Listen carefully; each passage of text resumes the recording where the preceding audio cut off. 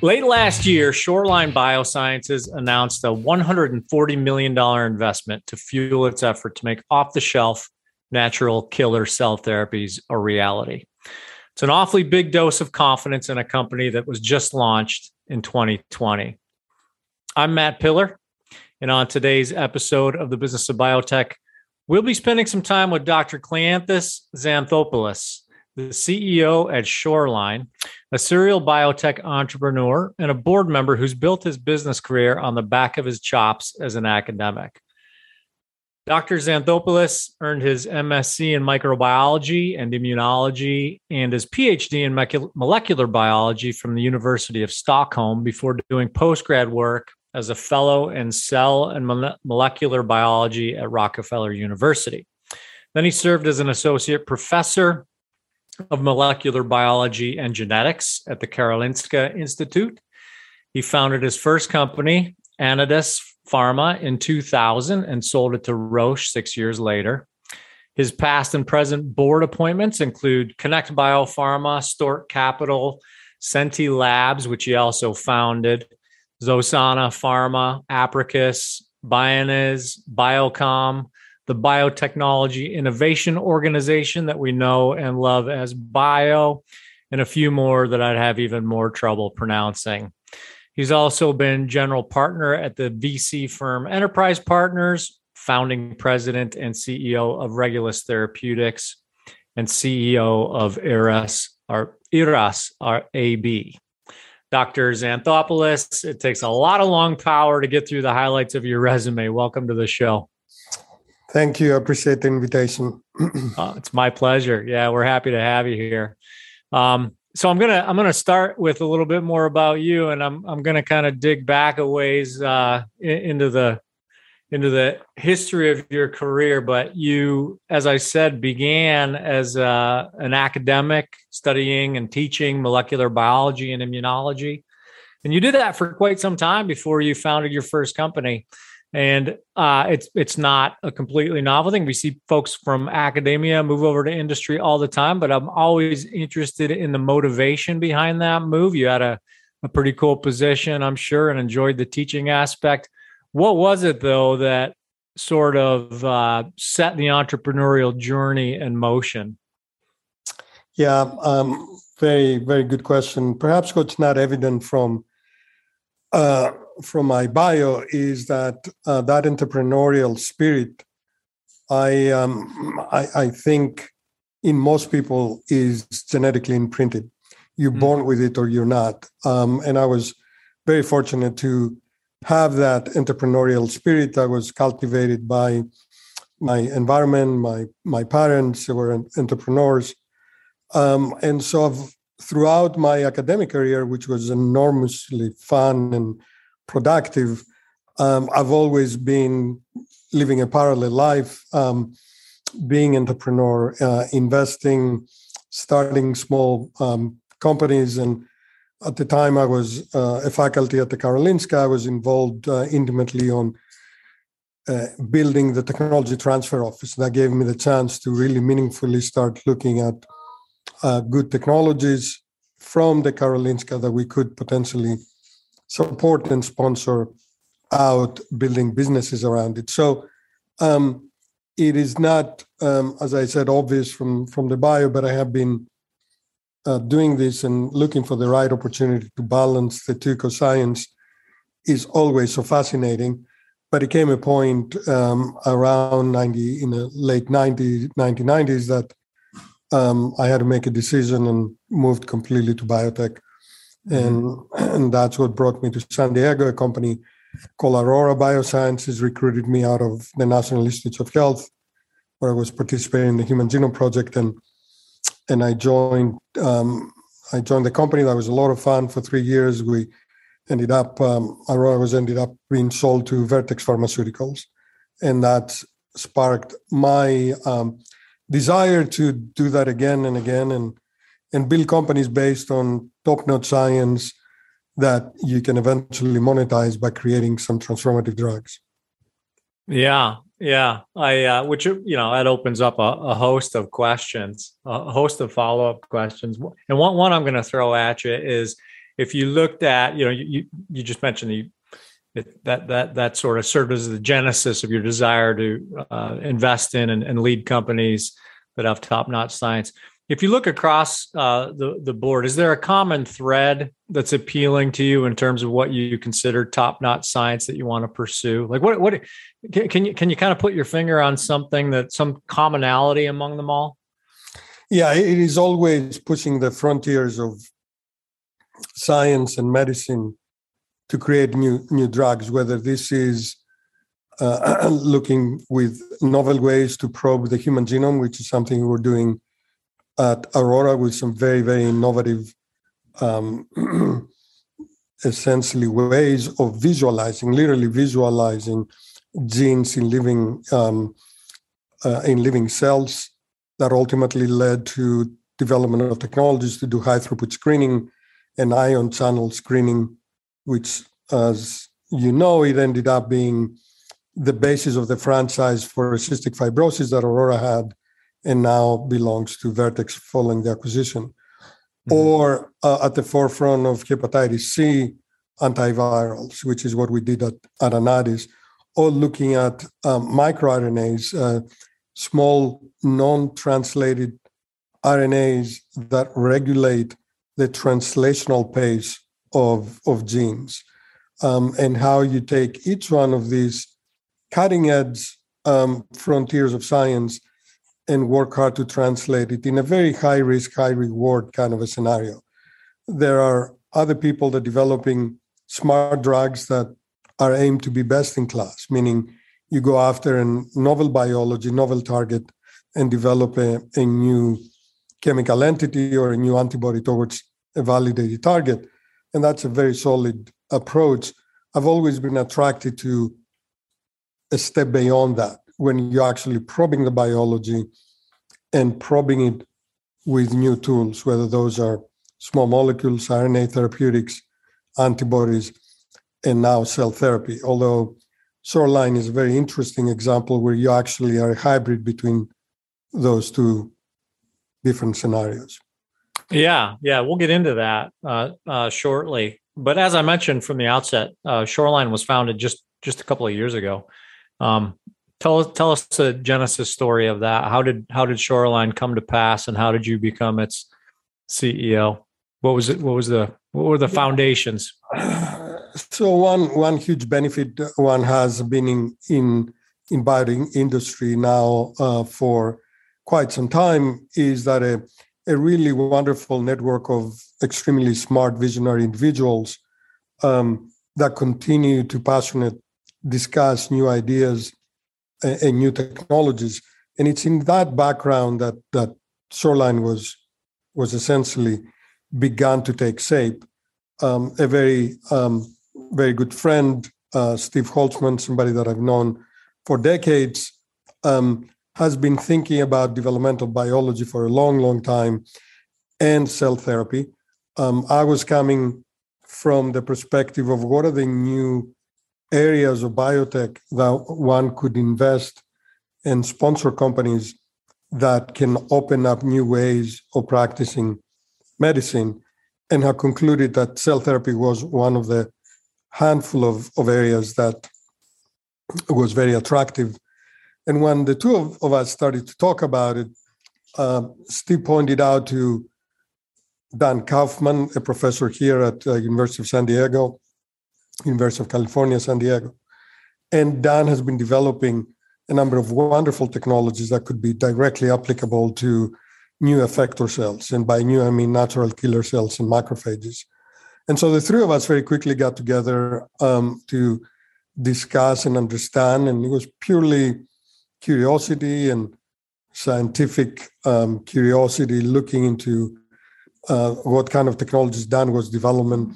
And it wasn't long before we realized that there was a very nice basis for an innovative company, particularly when we started to talk and engage additional brilliant people like Bill Sanborn, who now has left academia after being the best recognized KOL in the world in gastroenterology, and joined Shoreline as as a co-founder and now as a full-time chief medical officer.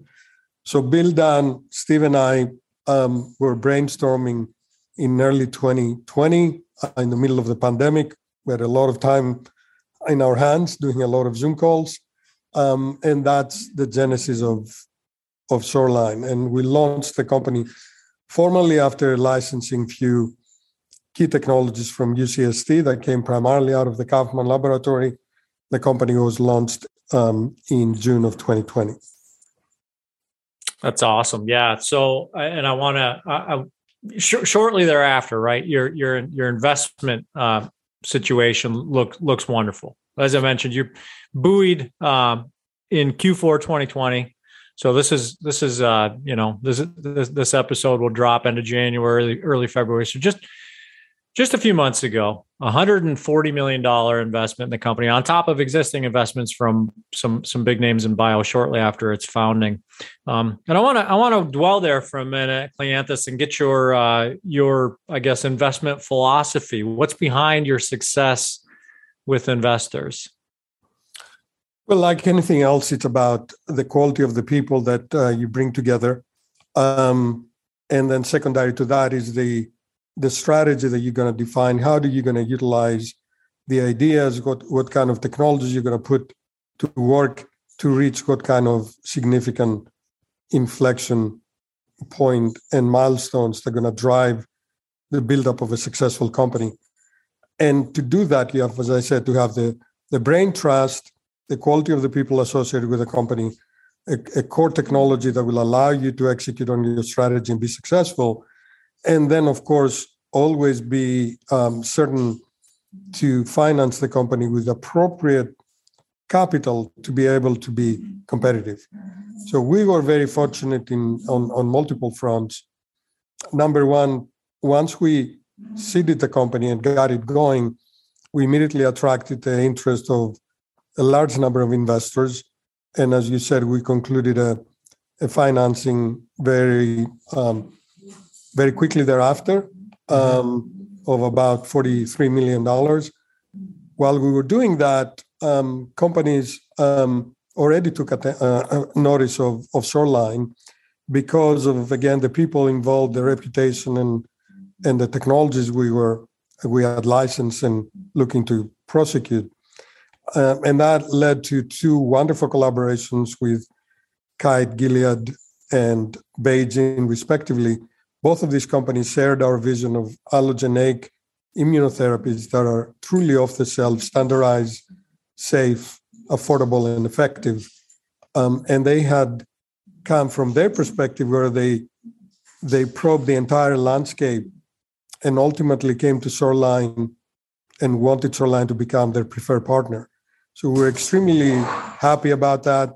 We were able to build two wonderful collaborations. They brought tremendous amount of capital up front, over $4 billion in milestones. But importantly, they brought their set of skills together. So Kite brought us enormous knowledge on chimeric antigen receptor construction, manufacturing, clinical development. BeiGene brought global clinical capabilities, clinical development capabilities, and of course, protein engineering capabilities. So we were really fast forward integrated all of our capabilities. So while we were only a year-old company, given what we already had accomplished and the plans that we were looking now to enter the clinic at the end of 2022, we're looking as a much more mature company and now have the capital, the technologies, and continue to attract wonderful people. So that validation of two very smart companies coming and paying a lot of money to be part of our vision also induced interest from a number of investors. And although in the second half of this year, as we all know, the market turned ugly on biotech, we were able to continue very productive conversations with investors. We ended up oversubscribing. We were going to raise $75 million, ended up having demand for almost 3 times as much, and compromised to raise $140 with some outstanding quality investors, including participation of our two strategic partners, Kite and Beijing. Yeah. Yeah, that's outstanding. And you mentioned the market's turning ugly, and I wanted to ask you about that because I on a recent episode of this show, I had a conversation with one of my frequent guests, Alan Shaw, about performance, biotech IPO performance in particular in 2020 versus 2021. And everyone knows in 2020, well, for the past 10 years, there's been a lot of money available. It's not. I don't want to minimize the effort, but it's not all that difficult to find money to fund your company. And leading into 2021, the returns, the IPOs on those investments were near 40%. I'm sorry, in 2020. In 2021, there were more IPOs, another record year for IPOs, but those returns were like 5%. So the money pouring into the emerging biotech scene and the performance of those new companies receiving all that funding were a little bit imbalanced. So I'm curious, as a company who has received a substantial amount of funding in 2021, what do you as the leader of that company consider the keys to de-risking those investments and building a plan for performance on those investments, outperforming that 5% return we saw last year? Yeah, I know it's a big question, Cleanthus. Yeah. I use a lot of words. Yeah, no. Look, it's also a very good question because what I find, particularly when I look back in what I was lucky to do that turned out to be successful, and the mistakes I made, you always have to plan for all different scenarios, right? And as I said, it's continue to recruit and retain your top talent, stick to your strategy, and strategy is defined as what you're going to do over the next 3 to 5 years, and make sure you find opportunities to capitalize the company always at the right time. And as everyone knows, the best time to raise money is when you have money, right? So all of these need to come together. So for us, we're now very fortunate to have several years of runway. So for us, is about what is our 5-year plan? How does the company look 5 years from now? And what do we need to do to get to that point, assuming that our goals are agreeable and meet the expectations that we have against ourselves and against the expectations of our shareholders, and then execute on that strategy. So the immediate plan is to take this wonderful platform into the clinic, and that will start at the end of next year. Starting then in 2023, we're looking at an amazing cadence of 1 to 2 INDs per year.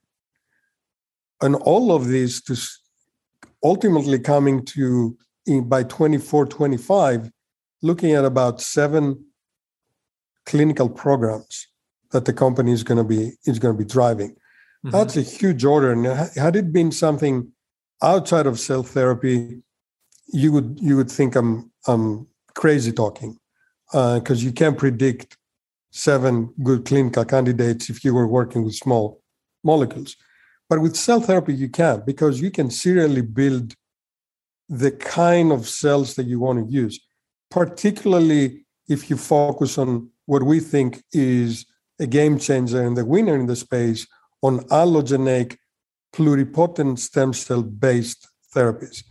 Because by using pluripotent stem cells as the start, we take the single universal donor.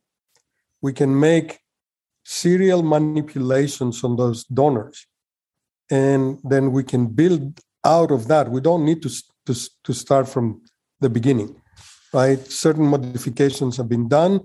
They're now in our freezers, and that becomes the basis of building the 3rd, the 4th, and the 5th wave of products.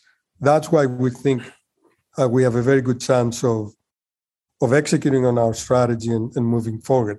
And what we have done is we've de-risked the financial potential risk that exists there by raising so much capital or receiving capital upfront from our partners. So we have almost $300 million.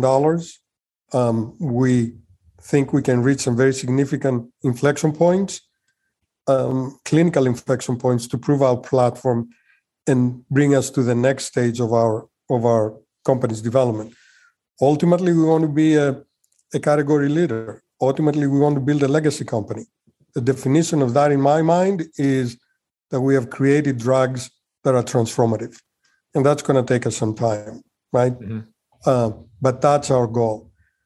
And at the same time, we're going to be opportunistic. We have money. And as I said, the best time to raise capital is when you have capital. So if the opportunity is there, we're gonna raise additional capital in accordance with our expectations and increasing shareholder value. The Business of Biotech is brought to you in partnership with Cytiva. Together, we're committed to helping the leaders of new and emerging biopharma companies navigate the financial, organizational, human resources, and regulatory waters you'll encounter on your way from discovery to the clinic and beyond. Check out a host of useful resources for biotech leaders at Cytiva's Emerging Biotech Accelerator at cytivalifesciences.com/emerging biotech. That's CYTIVA lifesciences.com/emerging biotech. Sure. Yeah. Well, yeah. It's never, that's a spigot you never want to shut off for sure, especially when the intentions are as bold as they are at Shoreline. When I say bold, I point to the fact that a lot of people are talking about the potential to improve accessibility and broaden the application of cell therapies, allogeneic, pluripotent stem cell approaches. Obviously, you're not the only company that's pursuing that approach. And yet the market opportunity remains because it's a nut that hasn't necessarily been cracked yet. So what stands in the way? What are the challenges generally that stand in the way of the industry and Shoreline from achieving the goal? Look, we, in earnest, immunotherapy started about 10, 12 years ago. Kite and Juno pioneered the way. Today, we have 5 drugs that have been approved since 2017, but they have underperformed from the market perspective for one reason and one reason only. It's accessibility to patients, right? And autologous cannot be the long-term game here. You can't rely on the fact that you're going to find a patient, that the patient will have 3 to 4 weeks to live while you're doing the manipulations, or that you'll be able to withdraw from that patient sufficient amount of cells to start the expansion and manipulation, and then to be faced with all the potential side effects that we're seeing with the CAR T cell therapies. And that has restricted the treatments in very advanced, typically academic hospitals, next to ICUs, because you expect a 10, 20 or so % to have some severe side effects, primarily cytokine release syndrome or neurological side effects. Our vision with allogeneic based on pluripotent stem is completely different. It is truly the off the shelf. So we have these drugs in vials in our freezers. We like them to be administered in community hospital settings. So the accessibility increases logarithmically. Why? Because they're standardized. We don't need to do that on a patient per patient and all the drawbacks that I just described. But also, particularly with NK cells, we now have enough clinical experience with almost 400 or 500 patients have been treating now collectively with NK cells that we know they're significantly safer than the CAR Ts. We don't see CRS of any meaningful significance. We don't see any neurological disorders. We don't see any graft versus host. So really, they can be considered outpatient. And if we're successful, then they are used in an outpatient setting. And if that's the case, now you really can have access to most, if not all, of the patients. And that's going to be the game changer. Yeah. Yeah. One of the advantages of that approach is, to your point, as you said, accessibility, and on a broader scale. And so much of the cell therapy ecosystem today is focused on finding big clinical successes in small patient populations for ultra rare diseases, for instance. What's and there's the business case for that approach has been made. It's very expensive, and yet it's desirable for many cell therapy companies to pursue. What is the business case for chasing success on a broader scale? And this will open up the conversation a bit into the indications that I think you intend to pursue. But what's the business case for broadening that accessibility? Yeah, we take an approach that evaluates multiple factors for the indications we're focusing on. Unmet medical need, probability of success based on our technology and the effector cells that we're using. Okay. Affordability of the drugs that we're going to be developing, and competitive landscape. When we look back and projecting our next 5 years and look at the totality of all the different cell therapy indications, it's very easy to say, we've had a lot of successes with CAR Ts in hematological tumors with the side effects and the drawbacks that we discussed. Very little yet in solid tumors. So our portfolio is balanced between the two. So we look at both blood tumors and solid tumors. Particularly with BeiGene, we share a vision of really broadening the indications to reach global dimensions, not just small orphan subpopulations. So we are looking from that lens, and as such, we're going to be addressing some very significant and high incident tumors. Okay. And can you share? I know it's early. I know, like I said, just founded a couple of years ago, pipeline and development. Can you share any of the indications you plan to pursue initially? I think one that we have advertised as focus for Shoreline's own programs is a T-cell lymphoma program, as well as a AML, acute myeloid leukemia program. Those would be the two programs that Shoreline brings to the clinic, which we own 100%.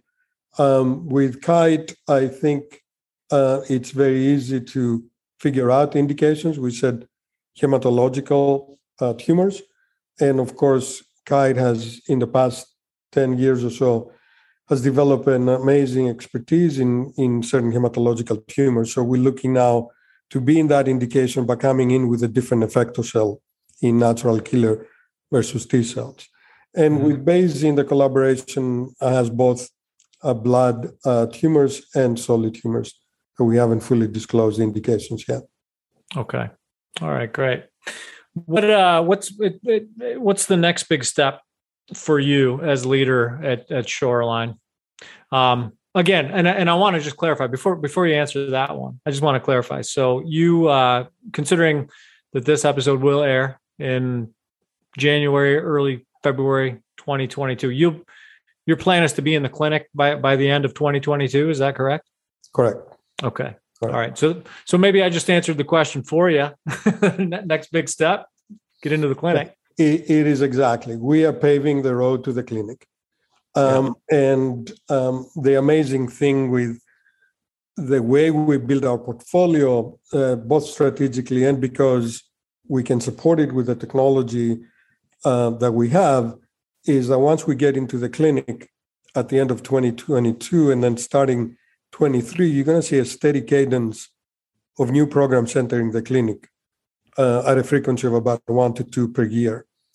Right? That's how you can get very quickly to many programs by 24, 25. That would be a combination of Shoreline's own and Shoreline's and our two partners program. So that's the big goal. It's the road to the clinic.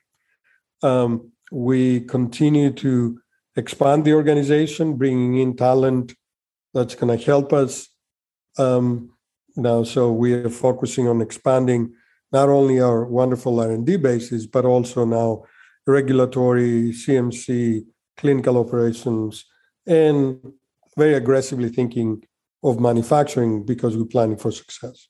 Mm-hmm. Follow on to that, as you look at clinical supply and manufacturing down the road, is that something you'll lean on your partners for assistance with? Are you handling that internally? Will you be looking to outsource clinical supply and beyond? Yeah, so we have a hybrid approach here in a sequential manner. What we're doing is we have identified some preferred partners in Dendreon, Cedars-Sinai, and Advanced Cell Therapy Laboratory to work together to supply us with clinical material for the next 2 to 3 years. While at the same time, we're building something I think very unique. We call that smart manufacturing, where we're introducing new concepts into the cell therapy manufacturing process based on data analytics and automation. We plan to build our own manufacturing capabilities and be up and running in a couple of years from now. So that a big part of the use of proceeds for the last round was to focus on that aspect. And so we both create a safety by working with people who are experts in cell therapy manufacturing and production, but we're also moving along and developing our own manufacturing capabilities, which we think are going to be very unique. They're going to have very big advantages compared with the standard manufacturing processes of today. Mm-hmm. Okay. One more question on the partnership angle. So, beyond IP, beyond, intellectual property arrangements and sharing data and information and processes and technology, what does a partnership like that look like on the day-to-day? I mean, are you working shoulder to shoulder with, say, scientists at Kite Gilead, in the clinic, or not clinical, but development environment? Give us some flavor for that. Yeah, absolutely. That's exactly the way productive collaborations work, right? And it's very, very important to put the effort not only scientifically to communicate with your partner, but also to align in terms of values and cultural unity, right? Half of the collaborations, and I've been involved in dozens and dozens of them in my career, are known to fail, not necessarily for technical reasons, but very often the two teams have different objectives, different philosophies, and that creates a problem. We're very fortunate to have both Kite and BeiGene really sharing that bigger vision. I mentioned in the beginning, they came from that perspective. They had come to the same conclusion and then looked at what is the company we want to work with. And they came to Shoreline. So our vision is united. Our scientists work very, very close, interacting with each other. And it's wonderful to see that becoming more and more productive, right? We got to know each other. We need to work together. We need to understand capabilities, responsibilities, and accountabilities for each partner, and be always open and disclose both the good and the bad. Challenges are going to happen. We're in drug development. We fail more often than we succeed. Yeah. If we don't build that unity and a level of trust, we're not going to be successful. But I think we're off to a wonderful start, both with BeiGene and with Kite. Excellent. Well, we'll be following along the journey, checking in on progress. Some parting advice. I'd ask you to give some parting advice to our audience, drawing on all your experience, which precedes you as a serial entrepreneur. What leadership advice would you be eager to share with our audience around, building a new or emerging biopharma? It's a situation as a leader that requires a lot of different skill sets. Very often when I talk to people who ask me the kind of same question, I said, be prepared to, if you're a true entrepreneur starting a raw company from ground zero, be prepared to be thinking that in 1 minute you're talking to the chairman of the board about long-term strategy and strategic portfolio analysis, and a minute later you're talking to the plumber because there is a need to repair the laboratory, right? And you've got to be able to do both. The only advice that I would give is the one that was given to me and I follow to the T, is make sure you identify people that you respect and trust and gain their respect and use them as mentors. We all need to continue to learn regardless of the stage of career, but somebody starting new and wanting to be the leader of a company, they have tons of things to learn, and there's no reason to learn by your own mistakes. Be open, be humble, reach out, solicit mentorship and advice, listen more than you speak, and you'll be successful. I like it. Don't stop learning. And we've certainly learned a lot from you on this conversation, Kleanthis. So thank you for joining me. Thank you very much. I appreciate the invitation. Oh, it's our pleasure. And like I said, we hope to have you back as we follow along on the journey with Shoreline Biosciences. Now, before I sign off, I know that I've been doing my best with your name, but I want our audience to hear the correct pronunciation. Can you give it to us? I'm torturing you with an ancient Greek name, so it's not very common at all. It's Kleanthis Xanthopoulos. All right, so that's Kleanthis Xanthopoulos. That's the best I can do. Very good. I'm Matt Pillar. This is The Business of Biotech. We are produced by Bioprocess Online in partnership with Cytiva. Check out Cytiva's Biotech Accelerator, built for leaders of new and emerging biotech at cytivalifesciences.com/emerging biotech. Check us out. Sign up for my newsletter at bioprocessonline.com. And if you're enjoying the pod, please subscribe. Slide all the way to the right. Give us a 5-star review. And as always, thank you for listening.